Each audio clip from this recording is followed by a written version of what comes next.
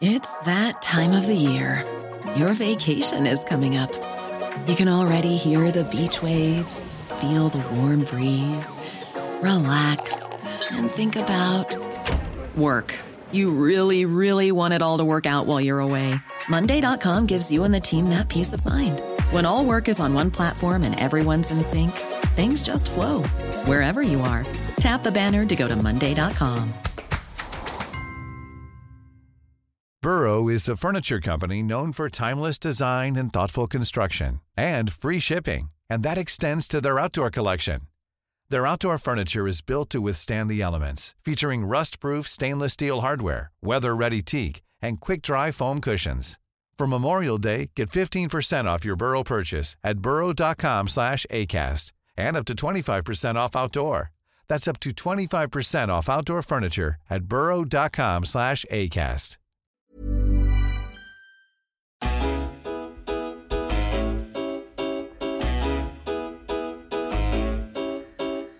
Hello and welcome to the Roker Report podcast in association with Vaux Brewery.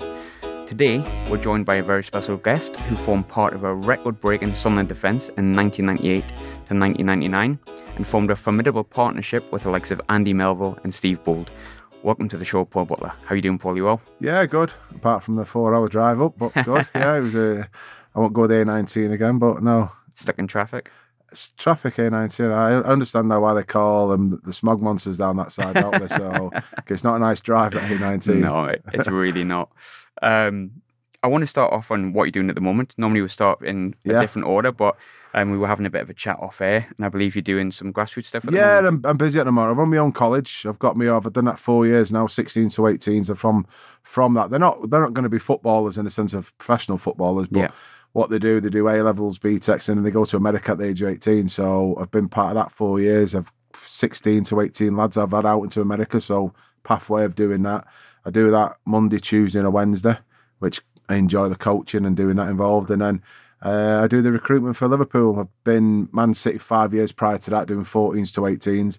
Left them 2 years ago because one thing and another, in the sense of, it's a long story, could probably take another podcast to do it, but a long story. Being a City fan, it was hard to leave, but I had to leave to progress me. And then I moved across to Liverpool and loving it 2 years now, and working with 18s, 21s, 23-year-olds that were identifying and going all around the world looking at players. And on top of that, I'm ambassador of a grassroots club, so I've always been involved in grassroots since my kids have gone through it, and see how vital it is to raise money for them, because as much as the FA tell you the money's out there, the money's not out there. No. And they'll give you a grant every 2 or 3 years, but if you want to raise 6, 8s and 10s girls teams, you've got to put your hand in your pocket and raise it yourself, and that's what we've been doing. Yeah. Is there a way that people can donate? There is a way, but what we try to do on the charity side, we use a WhatsApp group. Yeah, we find it a lot easier than actually going out to the charity, and it's mental. But we try and use a WhatsApp group. So anybody that wants to contact me through my Facebook, I'll give them the lead through my own Facebook. So if you send me, I've got hundreds now of Sunderland fans. I've constantly, over the past 5 years, I've gone on Facebook.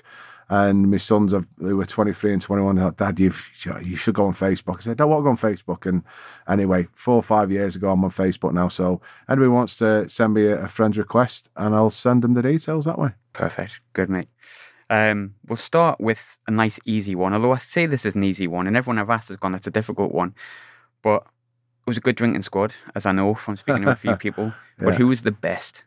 Who was the best drinker in the entire player or squad? Staff? Either. We'll take either. I couldn't go into the staff, but we had a good bond where the players would go out with the staff as well. So it was brilliant. That's why we were so good. But everyone probably says the same with it all. Quinny was up there. Andy Melville was up there. That surprised me, Melville. Yeah, Mel was up there. Who else would have been in that squad? Dickie Ord would have been up there at the time. Dickie Ord doesn't surprise me. Yeah, and I'll probably come a close third or fourth. Yeah. Apparently Kevin Phillips was better than you Kev was a secret assassin. He was on a pitch. Yeah. You won't see how many he was drinking, but he'd put a few away. Put a few away the other week. We did a talk in, and it surprises me how quick he can put them away for his size. For his size, he put some away. The worst drinker's probably Mickey Gray. That doesn't surprise me in the slightest. 2 pints, you fall asleep, and then wake up 3 hours afterwards. That's typical Mickey. We'll go back to like 1998 when you joined. I think we were just talking off air before you joined the same day as Tommy Sorensen. As a fan, I remember quite well, we narrowly missed out on promotion at the Premier League. Reedy's looking for, basically, as far as I remember, he had Craddock and Williams, and you think he wanted someone who was tough, uncompromising, and obviously look towards yourself, which I think are the embodiment of probably those words at the time. How did the move come about?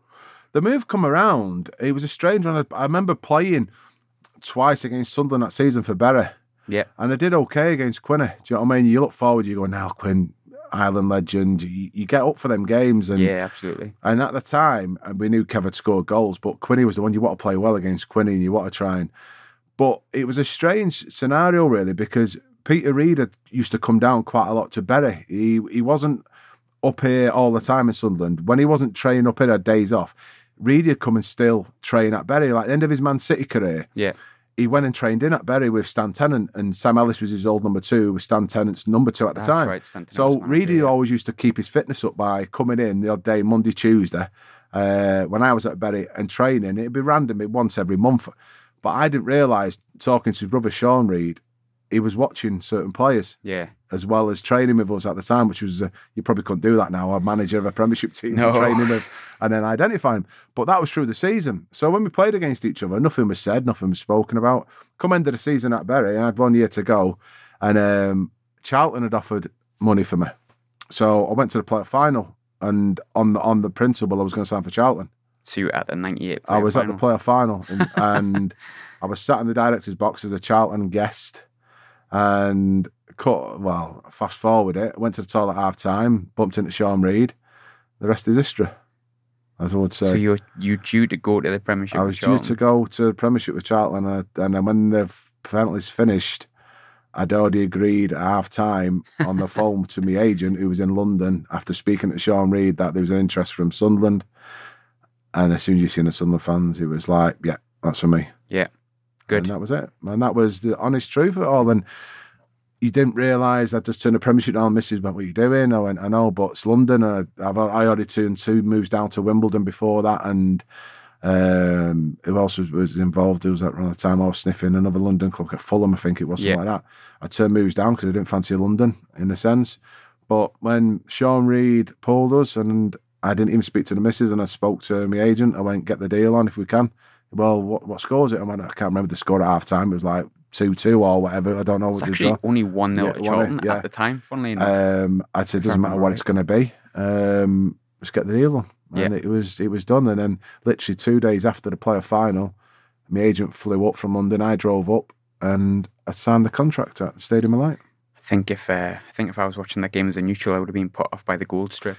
But it was the fan base. It was a fan base in the stadium, and because I'd been here with Bury in the season, and I played against Quinn, and I seen the squad, and I thought, some players in that squad, and not knocking the Charlton squad at the time, but I was going to go in and play alongside Mark Fish and that at the time. That's Mark what Fish was South African. That's what they was going to partner me with, and that way. So.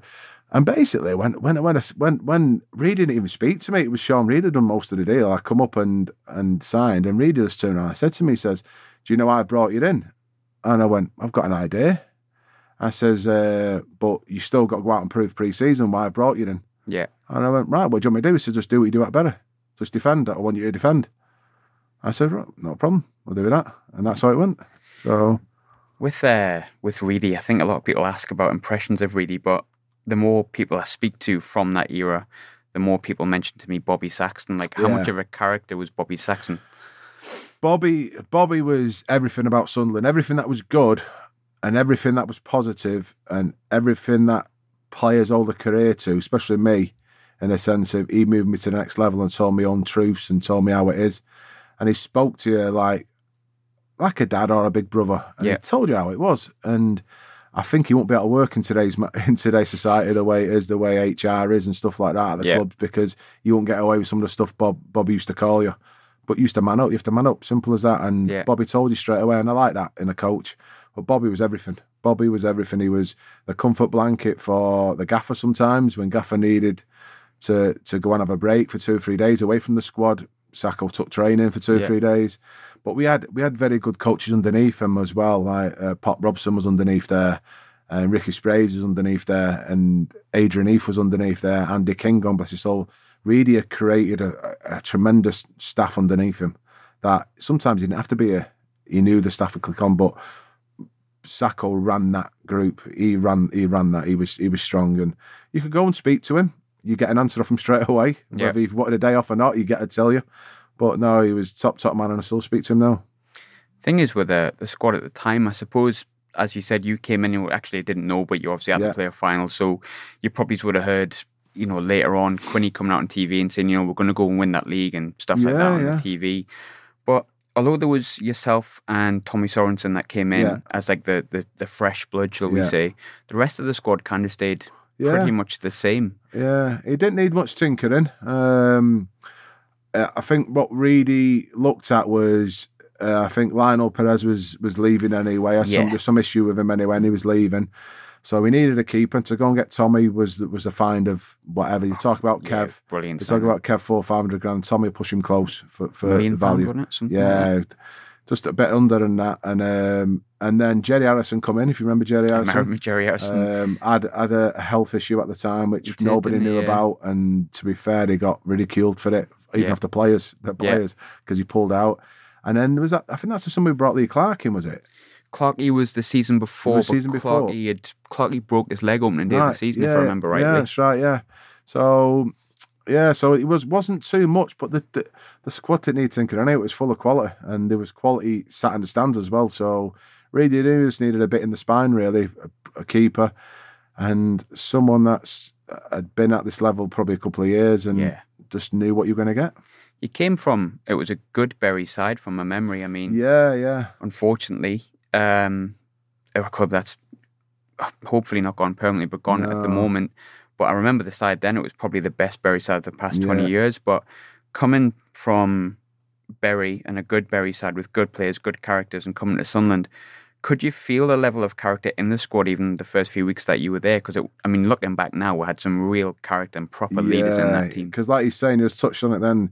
So Dean Carley was our keeper at Bury at the time. Yeah. And I think because I didn't go to Charlton, it was 2 years after he signed him. But we had David Johnson up front. But the magic one of it all and kept us. There was 2 players that kept us all together. Was Andy Gray. Remember Andy Gray that played for Crystal Palace, international lad, midfield lad.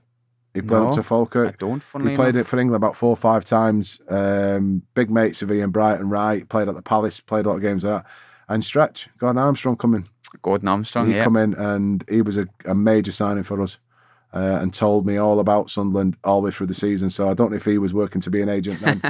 But no, he's an agent now. Yeah, I know exactly. Yeah, he's always on the phone to me. So yeah, so when I arrived, dressing rooms are the same whether it's a Premiership or Conference. Yeah, the banter's the same. It's ruthless. You get stick. The names are bigger. Obviously, your Nicky Summerby's of this world's in there, and your Kevin Bowles and your Niall Quinns and Alan Johnsons and Mickey Grays, all international players, they're all in there. Yeah. And the cars are a lot bigger. That's the difference. Especially Mickey Grays. Mickey changed it every week.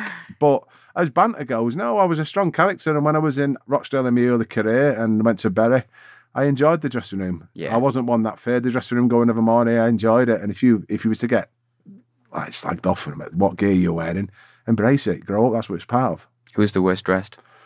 Worst dressed would have probably been Quinny. I knew you were going to say horrendous stuff, but it's an easy target. Quinny he used to wear jackets that didn't fit him, and Alex Ray used to ram him every day. But probably the worst dressed, on top of taking Quinny out of the way, might have been probably Deitch. Some of the tracksuits you'd wear. Deitch. He's a DJ, wasn't he? Yeah, because Deitch was a DJ and he'd come in with horrendous tracksuits that he was still in, thinks he was in Run DMC or something, and he was caps on this way. But that's in trainers. So Deitch, it was good dressed to Deitch, but some of the gear he wore in training. Questionable. Very questionable. You started the season alongside someone who ended up having a really good career at Sunderland, and he was having a good career up to that point. Jody Craddock, obviously, and I think you were brought in to play alongside Jody, use Darren as more like a Darren Williams, that is more of like a versatile player that can play right back, left back, centre off, in goal if he really wanted to do Darren Williams. But second game in, Craddock got injured and Andy Melville came in, and I know it was only the one season that you had, but it was probably Andy Melville's best. What is it that suited your game and Melville's game so well? Because you did pair together really well. It was a strange one really, because when I arrived, Mel was there. I knew who Andy Melville was, and I knew who Dickie was, and obviously the gaffer Reid at the time wasn't using him, so but they only had 1 year of contract to go, and they'd already been told they can leave, so they wasn't using him. But the thing is, what Reedy used to do, and it was brilliant, is he never shunned him, he never put him out anywhere. Do you know what I mean? He still trained with us. He didn't have to do what you call a bomb squad. He didn't. He kept him in because he knew that they were influential in the dressing room still. Do you know what I mean? If you didn't want them to being bad apples coming in the dressing room, so Mel and Dickie were different class towards me, helping me settle in at the club. So when Jody when he was injured in the second game, Mel was up to speed in reserve games that he'd played, training. So Mel was a total different character to me in the sense where Mel would let me go and defend, and he'd let me attack first balls, and he'd let me go and smash somebody, and he'd sweep up behind me. And Mel was a great calming influence on that. A few years older than me. Where when I played with Jody wanted to be the young one that wanted to go and do it. So I had to adapt my game a bit to Jody, which I could do. But then Mel was the one that wanted to come out and play from the back. And at Bury at the time, we never done that. So I was learning during the game how he was doing it. So I pick up a hell of a lot from Mel. And then he just hit straight away. He come in, and I think we got a clean sheet first game, and we went on from there, basically. And Tranmere, wasn't it? You scored, no? 5th? Yeah. I think 5-0, yeah. My memory says 4-5-0, something like that. We beat them 5-0, I think. I scored a diving header. That's right, yeah. And I think I was coming back from a corner to still stay up there for that one. I don't know how I was up there. Martin Smith. Yeah, that's it. Yeah, put it in. Whipped it in, yeah. Smithy put it in, and I think I'm sure it was the 5th. My memory. Yeah, it was on Facebook the other week. I reposted it. Someone put it on. That's right. And then I reposted it, so I forgot all about that goal. But now there. So yeah, so from that, we blended, and it was something that we never worked on in training, kind of thing. Even though we had a lot of 11v11s every day, but I just knew my strengths, and Mel just let me get on with it. There was a lot of partnerships in that team. I mean, if you look right across the team that won that league, you had yourself and Andy Melville, almost called him Mary there. You had Mickey Gray and Magic Johnson. Yeah. You had Summerby, Chris Macon, Quinn Phillips, and then you had a choice of Bawley, Clarkey, or Alex Ray in the middle. Right. I mean, and then you had young Gav McCann that was just coming into it as well, and Gav gave us legs in there, and great play, Gav McCann. You had Gav that come in, and you also had what's it called? Come from Burnley, big nose on him. Oh, John Mullen. Mullers, yeah. I still speak to Mullers now, and if he hears this, he won't be happy with that. But no, Muller's coming. So they give us the freshness in there. And underneath that, biting at there was Paul Furwell. He was chomping at. He was 17, 18, but he could, in 11v11s, you could put yourself around a bit first. So he was the new brace. Yeah. So I remember we had competition all over the place. And as well as me and Mel in there, you still had Darren Williams that wanted to play, and he was left out. Jody was coming back from injury. Darren Holloway could play centre half, stroke right back. Who else was in there? Martin Scott. You had up front Bridges, and Deitch was understudy to Quinny and Kev. So we had a really, really good, strong 18, 19 players that on any given day, we knew if we had a bad game, we'd pull you out and you were in. So slightly depressing reading out that squad now. Yeah, no, it was good. It was a competitive squad, but a squad that got on with each other. Yeah, an all British base, which was even interesting. It was. I mean, I think a lot of the time, I remember David Moyes made a comment about having a British core and then played an Irishman, which was funny. But there was a really strong core of players that seemed to have an idea of each other's personalities and the banter that would exist right from the manager all the way down. It was driven by Sacco. We go back to Sacco again, and the gaffer Reader. They was adamant that you needed a good dressing room, a strong dressing room of characters in there, a mixture of the youth that would drive you on. But also, you needed leaders in there, and we had enough of them. Alex Ray was a character in there. He drove most of the dressing room mad. Not drove us mad. But the most of us in there was captains at other clubs, or we'd been captains. So, but Bawley was the captain. We knew that what Bawley done. If Bawley had run through the brick wall for you, you'd follow him. Yeah, and that's the way he had us, and that's the way Sacco would want you doing. So. Yeah, we had our tiffs, we had our fights, we had our arguments, we had a lot of Sterling and what's going on now with Gomez. A lot of them on the training grounds and in the dressing rooms. Just get on with it. I can't remember who it was I spoke to, but someone said, I get the feeling it might have been Alex Ray when he did the talking with Quinny at the stadium, and he said the thing is there sometimes would be a lot of like arguing between each other, and there'd be a bit of, as you said, Gomez and Sterling sort of going on. But if anyone did that towards, I think it was Darryl Powell he was talking about. Yeah. If anyone did that to one of us, it was the entire team you were taking on. You weren't just taking on one player. That was a derby game when Darryl Powell came for him. Yeah, at half time when Reedy had his shirt all. And then he jumped behind me and he went, you saw that man in the bar afterwards when his dad's come in looking for him. And it's funny. So we've been going all day. He's got some stories, Al, on him. But no, he'd wind people up, Al. But he's a Glaswegian lad. He'd look after himself. Oh, yeah. I wouldn't fancy getting involved in a fight with him. Remember him fighting with Andy Cole? Alex would fight with himself. Yeah.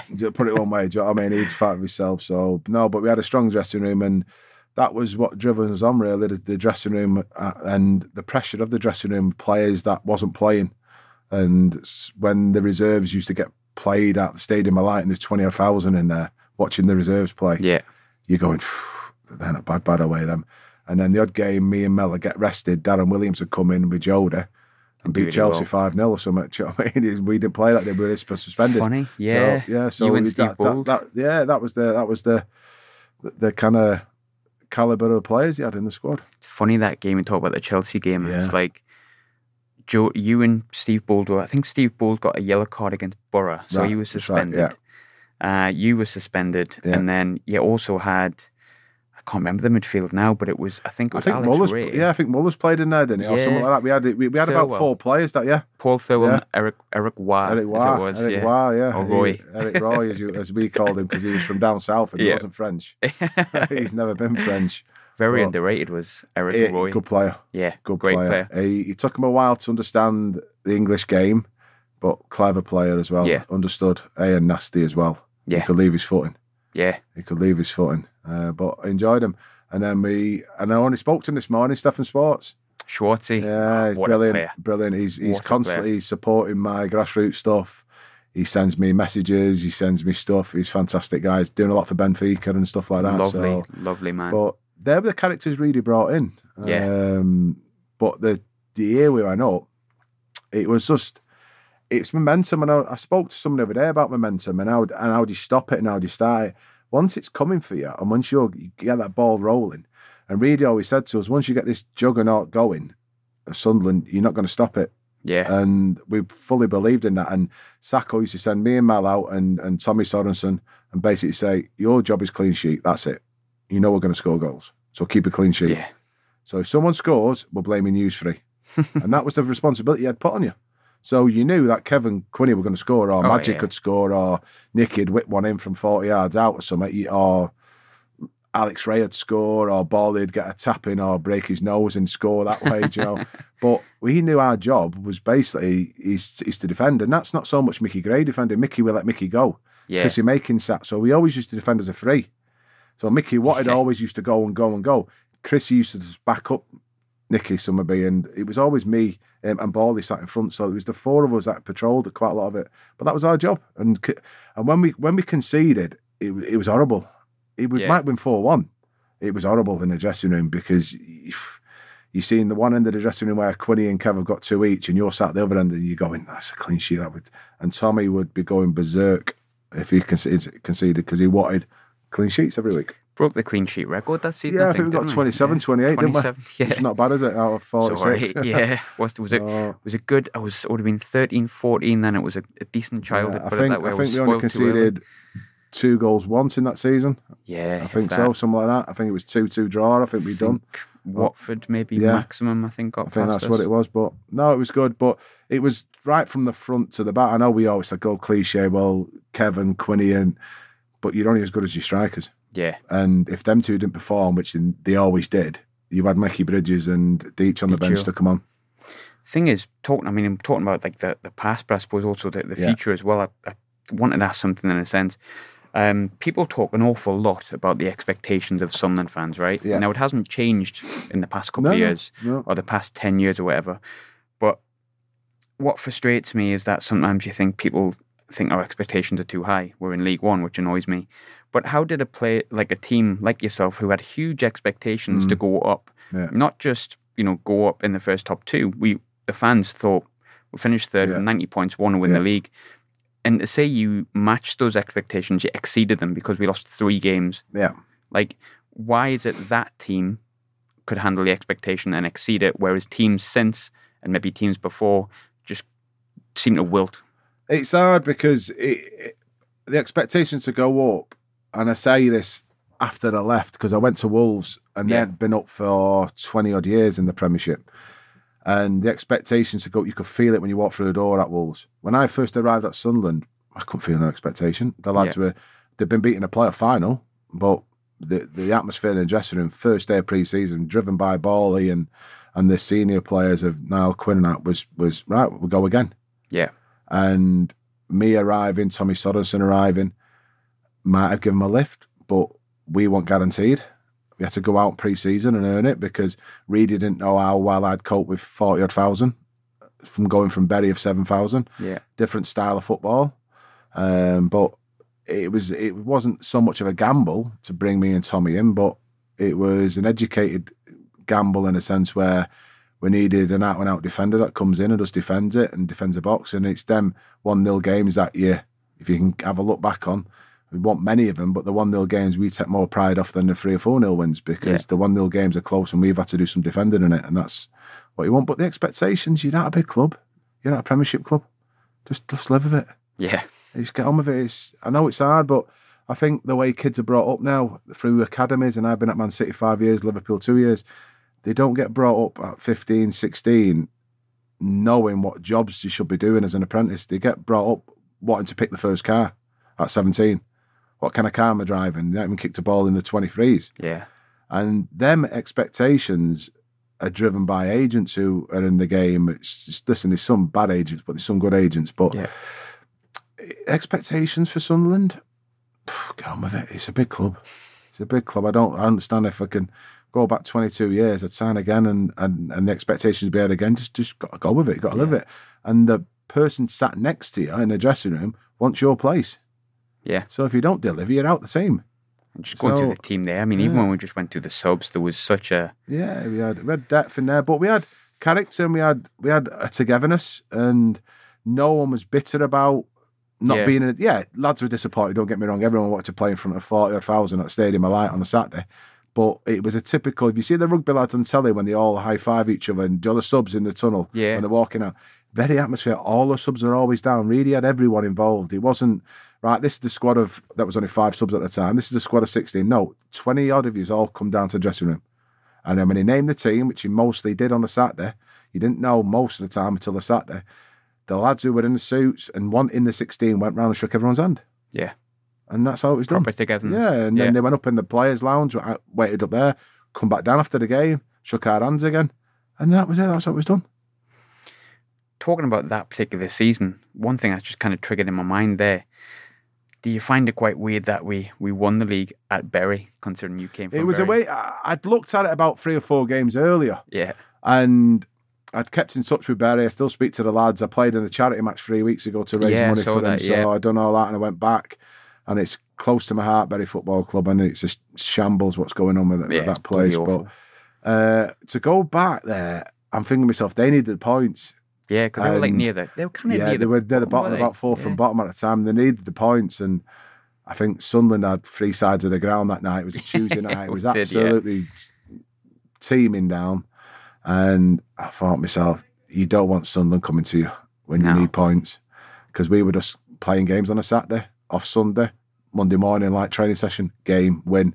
Off Wednesday, light training session Thursday, bit of set pieces Friday, win on Saturday. And it was just a momentum of rolling and rolling and rolling.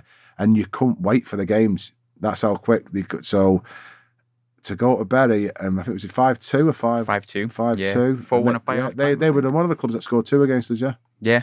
So Darren Bullock, if I remember rightly. But it was a weird scenario because the Bury fans stayed behind afterwards and clapped us as well. Yeah. Which was good. And I enjoyed that. And Reedy, it was not one I'd say I enjoyed in a sense, because I think Bury went down, did they? Did they go down that season? I can't quite remember, but it wasn't through that game, but they'd done enough anyway to go down. But no, it was a surreal game. I spoke to some of the lads. I even went in the dressing room before the game, to the Bury dressing room, and to see him. And Reedy caught me go walking in and went, "Get out." Do you know what I mean? What are you doing in there? So just go and see how they are. And that's how it was done. But no, 5-2. But listen, we were creating 9-10 chances a game. Yeah. And Kev only needs one. Yeah. That's a bit. That night, and if you've seen some of his goals that night, do you see some of his finishes? Oh, the fifth one. Me and Mel always had the best seat in the house. We was always stood 40 yards behind him, watching him going. And as soon as he left his foot, me and Mel used to say, "It's a goal." That one against Barnsley, when he just 90th minute. There's so many. But you'd watch him in training, and he'd stay behind, he'd smash a few balls, and you go in. He just had a technique. And if you've got Kevin here now, he probably wouldn't know how to coach that. Yeah. He'd probably show you how he did it, but he's got such a low centre of gravity, and how he strikes a ball and the power he can generate in a ball was like. But every time he'd have a shot, he went in that year, and the year after, and the year after, and the year after. And you sometimes forget with Phillips, he got 25 goals that year, and he was out for 3.5 months. Yeah, he was out for a while. 3.5 because all our strikers, I think Deitch and Mickey Bridges got double figures that year. 12 or 14 or something like that. And Big Niall got a few. 20 odd. Yeah. So I think the front lot at the time got close to 60, 65 goals. Yeah. And that's the way Sacco used to put a board up at the start of the season. And he wanted so many goals from the strikers, so many goals from midfield, and so many goals from centre-halves and full-backs. And you had to contribute. And I think from full-backs and centre-halves, I think he wanted between 10 and 15 goals in a season. Yeah. And that season, I think, got 5 or 6. Mel got 4 or 5. Mickey got 3 or 4. And Chrissy got 1 or some of the odd one. Like Chrissy was the only one that didn't score that season, I think. That's where so we contributed not, but he wanted us all to score and contribute. And that was a big thing, yeah. The season afterwards, talked about Melville, obviously great partnership, but then I have to be honest, in my lifetime, I think the season after, the person that replaced him was probably the best centre-half I've personally ever seen for Sunderland. Yeah. But how big of an impact was Steve Bould as a character, person, and a player to you? He was when Mel knew he was going anyway. Mel knew it was his last year. Reedy had pulled him in February, March time, before the end of the season, knew he was going. So there was no hard things about Mel going in, and he knew he was going to bring centre-half in. Now that summer, we went up, Reedy pulled us in, and he said to us, "I'm bringing 2 centre-halves in, maybe 3. So I went, "Yeah, not a problem." He says, "We need 4 centre-halves in Premiership. Simple as that. We need 4 centre-halves. I went, "Right, okay." Didn't tell me who it was. Then when I seen it was linked to Steve Bould, I'm going, "Jeez, I've got to even be on the same training ground as him. I want to be in the same back fours as him." So we signed Boulder, and then we signed Thomas Elmer. In the same week. Jeez, yeah. German international, 70 odd caps, absolutely legend, and one of the nicest guys you're ever going to meet in football. Unbelievable guy, and just so. I was the only player that played 3 or 4 games with him. He only played that many, and I played all the games with him. Leeds, I think learned it was. So much of him, so much of a player that if you stood in here now, you go, he's not centre half. Yeah, he's not going to. He was different class, a bit like Dennis Irwin. I went to Wolves and Dennis joined us. He was just cultured, everything, but he couldn't settle. His family couldn't settle, and he hung around on his own here for 6-7 months. His family went back. But going back to Boulder, funny story that we were on the training ground, and we used to do a lot of 11v11s, Reedy and Sacco in the championship. So he kept the same thing going. So we're having 11v11, and Sacco always used to referee it, and he was the worst referee you're ever going to get. If you thought he was offside, he's onside. If you think he's onside, he's offside. Everything just to wind you up, to see what your reaction was like. And it's a thing he used to do. Baldy wasn't not having him. Baldy loved him. Baldy wasn't having his decisions some days in training. So I'd gone into the back 4 with Baldy, and it was like, and I'm looking across and Steve Bould saying, God, he's got the presence of Quinney. Yeah. Do you know that stature? And he going, it's Baldy. And I'm watching up, drop, squeeze, drop, and that's all he was doing. Get your arm up, drop. And this is in training. So he kept playing. We was playing Mickey Bridges and Deitch offside all the time in training, and it was just him catching them all the time. And Sacco stopped training, and he went, "Right, stop. I don't want you playing offside anymore." So Baldy went, "Why?" And catching him. "Yeah, but you're going to get caught in the Premiership. It's going to happen. You're going to get caught. You put your hand up, it's going to get caught." I've been at Arsenal for 10 years and we played offside and catch everyone offside. So we're outside. We're not having it. And it was a bit of a heated argument there between. And we're all stood there going, and then we've seen the gaffer Reedy walk down the touchline and going, who's going to win this one? Because no one's backing off. So I went, Baldy, I said, just let's do it for this trip. We'll drop off. No, we don't drop off. We'll hold the line. And that's how it went for about 5-10 minutes. Yeah. And the next thing, whistle went, read it. Right, everyone in. And that was it. Then they stopped the training session. So I don't know who ever won that argument. So I'm going to say Sacco. But Sacco, that's Sacco down to a T where doesn't matter about Steve Wall being at Arsenal for 10 years. You defend how Sacco wants you to defend. Yeah. And that's how it was. And that's how he'd put it on the plate. And Baldy loved Sacco. Absolutely loved him because he'd never had anything like that at Arsenal. Yeah. And to come across Sacco like that, and it was brilliant watching them all. And I think that might be Sacco testing him to see what he was like. See if he broke. And then I played a few games, all the games of Baldy, really, until he got arthritis in his toe. And he had the longest big toe in the world. Like, it was funny because I've got that due tonight when I'm doing it at the museum. And Gordon Ellis, the old physio's coming along tonight. And there's many a morning we used to walk in the treatment room just to get some strappings on before training. And Baldy would lay on the bed with his foot up in the air, size 14 foot. And Gordon Ellis would have both his hands just rubbing his toe like that to try and get movement in it. And he couldn't train. He couldn't train certain days because it was so painful to put his foot in the boot. And then when they wheeled him out, as much as they did do Baldy, learnt so much off the guy. That's the thing. I mean, you forget, we brought him in 500,000. I think he was 37. Yeah. And he played like a 21-year-old. Yeah. He was the best. He was different class. It's his position. And I'll never forget their one-chop game at West Ham. We headbutted him. Yeah. And before the game, it's funny enough, it's a true story. Before the game, I was in the dressing room at West Ham. And there'd been said, I don't know, between certain players in the team. It might have been Baldy and somebody else off West Ham's team. I can't remember who it was. Might be DeCanio. I can't remember who it was. And Baldy was fired up, and I've never seen him like that. And we knew that something's been said to him. So we've gone out on the pitch, and one chop's up front, and first 20 minutes, tacking it, dropping off, doing this and that. I've gone to head a ball, cleared it. Next, all I heard was the biggest slap, the sound of a slap, and I've gone. Looked across, I thought, and all I seen was one chop's laid out on the floor. And I've gone, and I said to Chrissy Macon, what's happened there? He went, didn't see it. I just heard the slap. So I turned around and said to Tommy, because the referee stopped it. I said to Tommy, what happened there? He went, Baldy's lost it. He's just headbutted him. And I went, he's headbutted it. It sounded like someone slapped someone's neck. He was that loud. And I went, why is he doing that, Baldy? He went, keep standing on my toe. He just keeps standing on my toe because he's got sore toes, hasn't he? And I went, that's not the only reason, is it? And till this day, he tells you that was the reason because his toes were that sore in games. Yeah. He kept backing into him and standing on his toes. And Baldy just had enough and headbutted him. Yeah, I remember that. I think we were 1-0 up, weren't we? And we drew 1 each, was it? And Deitch give the ball away on the halfway line. That's right, because we played really well. If we'd won, we would have been top of the league. That's correct, yeah. We would have been top of the league. We played really well, and with 10 men, they couldn't break us down. And 90th minute, I think it was. And then afterwards, because all the London clubs we went to, we had to go to that Seven Sisters pub to meet about 5,000 Sunderland fans. It was brilliant. It was so good. Reedy made a point of us doing that. Going back to what we were doing before, is every London game we played, we knew we'd stay 2-3 hours afterwards to meet the fans. And we had to go off to this pub, and it'd be 2,000 or 3,000 waiting for us there. And we'd be drinking, having a chat with them, mixing it and reading. 8 o'clock, right, everyone on the bus, we're off back up the road. And I remember as I was a kid, I mean, I'm about 13, 14, and I used to go and try and meet the players and that afterwards get autographs. And you know, it's funny, my mum still speaks about it now. She's like, every player made sure that signed every autograph. There was no, even Mickey Gray. Yeah, we were told to in a way. Not like really gets you on your contract, right? In your contract, you've got to sign everything. Yeah. You follow what the other lads were doing. So when I first arrived, they seen everyone coming out the training ground, the old training ground, everyone stopping the cars, and you'd be about an hour in the car waiting for it to sign an autograph. You made sure you sign everything. Yeah. Because they're stood there in the rain, they're stood there in the cold, they're the supporters, it's their club when we leave. End of the day, 20 years from now, I can still come back, but it's still the same fans supporting, it's their club with their kids.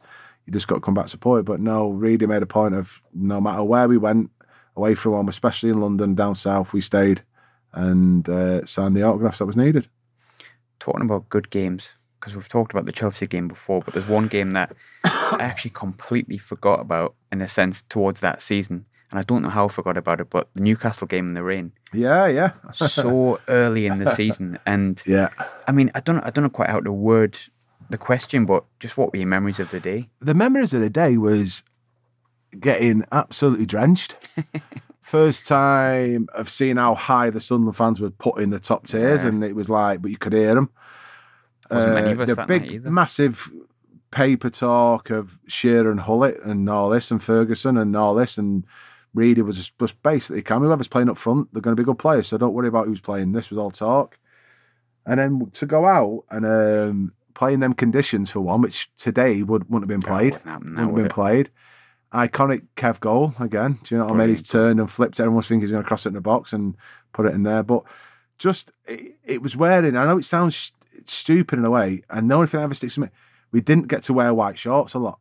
Yeah. And in that game, we wore white shorts. Do you know what I mean? And it's the iconic, when he's celebrating, but his shorts are virtually that long down his ankles, because how wet they are. And me and Borley looking at each other, do you know, going, we ain't got the energy to run down there and celebrate. We'll just stay up here, because Reedy always wanted you to celebrate with each other. And that was the iconic. And Quinny was putting his hands in the air, and shirts never fitted him, so it was up here around his waist, around his chest, and just and looking at Mickey Gray more than anything else. And we had an old physio or a masseur called Mickey Holland. Apparently the massive Newcastle guy. fan. Oh, was he? Oh yeah, Apparently biggest Newcastle fan ever. Massive Newcastle fan. He had a massive Newcastle tattoo on his right calf that he never wore short. He wore shorts all week. Come match day, tracky bottoms, right? And he always tried to protect it away from the fans, but they wouldn't ever go at him over it. But the funniest guy you're ever going to meet in your life. And that was another one. He was Reedy's chauffeur. He was like, wherever Reedy, we used to say to him, go on, Gaffer wants a cup of tea, go and do it. And he'd go off and do his stuff and all that. But he was a massive Newcastle fan. And on that day, sitting on the Sunderland bench, he'd come in at the end of the game and went, do you know what I mean? Being a Newcastle fan, you deserved it. Yeah. But you've done us all a favour, because now obviously he might leave tomorrow. Go. Yeah, he did as well. Yeah, he ran the next day, didn't he? Yeah, because they brought Shearer and Duncan at the end, didn't they, to try and get some out of the game, didn't they? And that's the one thing that people always talk about that, and they talk about, even from the day it happened, people talk about, if he started with Shearer and stuff like that. They were 1-0 up. Correct. And then they brought Ferguson on, we equalised. Yeah. Then they brought Shearer on, and then we got the winner. Yeah, correct. So technically, they Bringing lost in the game. And that's what they say, and they can only answer that is, do you think they've chucked it in for him? I don't know, because they had issues with him, but only they can answer that. I don't know. Don't get involved in all that, but it was a strange scenario to bring him on. But no, great memories of beating Newcastle at St James's Park, which is good. So Chuyo went out after that as well. We'd had a few, yeah. Which Reedy made you have a few. He was not made you have a few, but he was, when you win, you celebrate. Yeah. But make sure we've got a game in 3 days, kind of scenario, and that. So if you're not ready, and then training was tough. Yeah. Training was tough. If you go out the night before and think you get away with training, there's only one person that could do that, and that's Alex Ray. Yeah. And he got away with it for about 2 or 3 years. Yeah. So, but no, it was tough, and it was hard, and it was tough, but you couldn't pull the wool over Sacco's, and because they had spies everywhere. Yeah. They knew when every player was out. The season after that, obviously we finished 7th. I think when you think back at that season, well, still frustration that we could have, we should have been in Europe. Yeah, we should have. I think we only won one out of the last 8 games. Did we something like that? I always remember fans when I was still playing here said that we chucked it in, or something on them lines. In one of the fanzines, there was a fanzines that was going out, and they were saying that we've chucked it in. We could have qualified. We tried everything we could to qualify, and Reedy did. And sometimes momentum don't get you in there. Yeah, but the thing is, we had the Golden Boot guy in the squad, which is a massive achievement for us. We beat some big teams on the way in the season. As an achievement to go into Europe, was we ready for Europe? I don't know. Yeah. I don't know. That could have been a different hurdle for Reedy to sign more players at the time, and I don't know. So we never got it, but I couldn't tell you on that one. So I think Reedy had a squad for the Premier League and maybe a cup or two, but not for a full. But I know Reedy wanted to manage in Europe in a sense. So I don't know. It's just sometimes results go. Just reminded me of that season as well. I think it was Kevin Phillips said a few times the biggest noise he's ever heard at a football ground was when he equalised against Newcastle at the Stadium Light. It was 2-2. Yeah, that's right. Do you remember the game? Yeah. How loud was that on the pitch? Because I remember it was loud, and that was when the Newcastle fans were behind the goal, wasn't it? Yeah. They got put behind the goal, so where they've been moved up to, the away fans now is at the top, but they put behind the goal. And I always like when you've got away fans, you can see them. It makes the atmosphere. But no, it was, but you could feel it coming in. It was an atmosphere in the game coming in during the day. And I remember in the first 5 minutes, I smashed Alan Shearer in the far corner in front of Sunderland fans. As I turned around to look at the Sunderland fans, they were grown men just like punching the chest and trying on going, that gets you up for it straight away because you just done Alan. I didn't mean to do him. I just smashed him in the corner. The referee didn't even see it. So, and Shearer got up, unbelievable pro. I shrugged his shoulders and went on with it. Yeah. So it got me back later on in the game, but he was one of them. And that was my 5 minutes at home going to the Sunderland fans. This is what this team's going to be about today. They were still the so-called the big team, weren't they? Yeah. They thought they was, even though we had better players in our team. But much better. It was good, but good colours on the day. Do you know when you see red and white v black and white? It's like when Man City play Man United, blue v the red. Such a clash. But then you've got the Newcastle fans behind the goal in their tops. It does that, and move them up there might be policing. I don't know, but I still like fans. Part of me kind of misses it, and I think there's a few fans that doesn't really like them up there. It does. It's like I used to always sit right next to the away. I was always in Southwest corner, so it was always right next to them, and it was horrible when they score. And there's been many bad memories of it, but other way around. Yeah, great atmosphere. But no, it can generate some noise. That stadium when it was, and I was lucky. I had 3.5 years of it, so it was a pleasure to play in the 3.5 years. When it come to me leaving, it was something that really didn't want me to do. Yeah. But I got to a point where I'd been injured and they brought Big Stan in, the centre Stan Varga. Yeah, Me and Stan had played. Jody come in, I was injured, Jody come in, but then he went to sign Emerson Tom. And it's the most, I love him to bits. He's an agent and I do things for him and he just helps me out with stuff. So he's different class M. Where is he now, Emerson Tom? He's back in Portugal, but he's doing stuff for agencies in Brazil and all around. So I'll give you his number if you want him. I saw sort of love Emerson Tom. M was different hero, class. M was different class, but at the time I was saying to Reedy, I'm back in 2 weeks. Don't. And he needed to sign a centre half. He come in and done well. In the first 4 or 5 games, done well. And I've sat on the bench for 4 or 5 games. The back four's keeping clean sheets, so I can't knock on the gaffer's door and say, why am I not involved? He was keeping clean sheets. But the way I've been brought up and the principle I brought, I needed to play. And I was playing reserve games, which he didn't want me to play in, the gaffer at the time. I was playing down at York. They used to play the reserve games down there, some games. And there was 4 or 5 championship clubs coming from me, Bolton, Blackburn, Wolves, wanting me to go on loan. Went to the gaffer and he went, I'll let you go, but you're only going for a month and I want a recall because I might need you back. So I went out, played, loved it at Wolves, come back, still won't let me go, even though I was trying to say, I'm not in your, you are in my plans, I've got no time to let you go, I need 4 centre halves, you're one of the 4. So me pushing it and wanting to play first team football, not wanting to sit on the bench, and I was 29, I think at the time, 28. It wasn't for me in the sense of just sitting there. I couldn't pick up my money every week and justify got to play at York or Durham in a reserve game. and he knew that, and he was putting me off. We had backwards and forwards arguments. Sacco was coming to me. I had Big Quinny saying to me, but I needed to play. And in hindsight, is it the right move for me? Yeah, because I went on and done great stuff with Wolves and I enjoyed my times and promoted into Premiership. If I hung on for another month, Emerson got injured in the next 3 games and I could have been back in.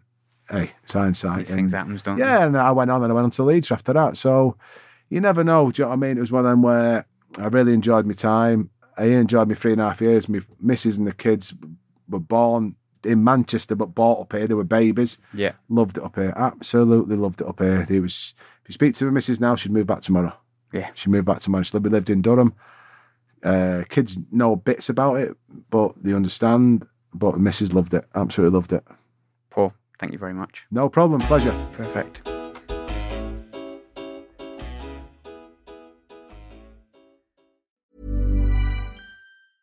A lot can happen in the next 3 years. Like a chatbot may be your new best friend. But what won't change? Needing health insurance. United Healthcare Tri-Term Medical Plans are available for these changing times. Underwritten by Golden Rule Insurance Company, they offer budget-friendly, flexible coverage for people who are in between jobs or missed open enrollment. The plans last nearly 3 years in some states, with access to a nationwide network of doctors and hospitals. So for whatever tomorrow brings, United Healthcare Tri-Term Medical Plans may be for you. Learn more at uh1.com.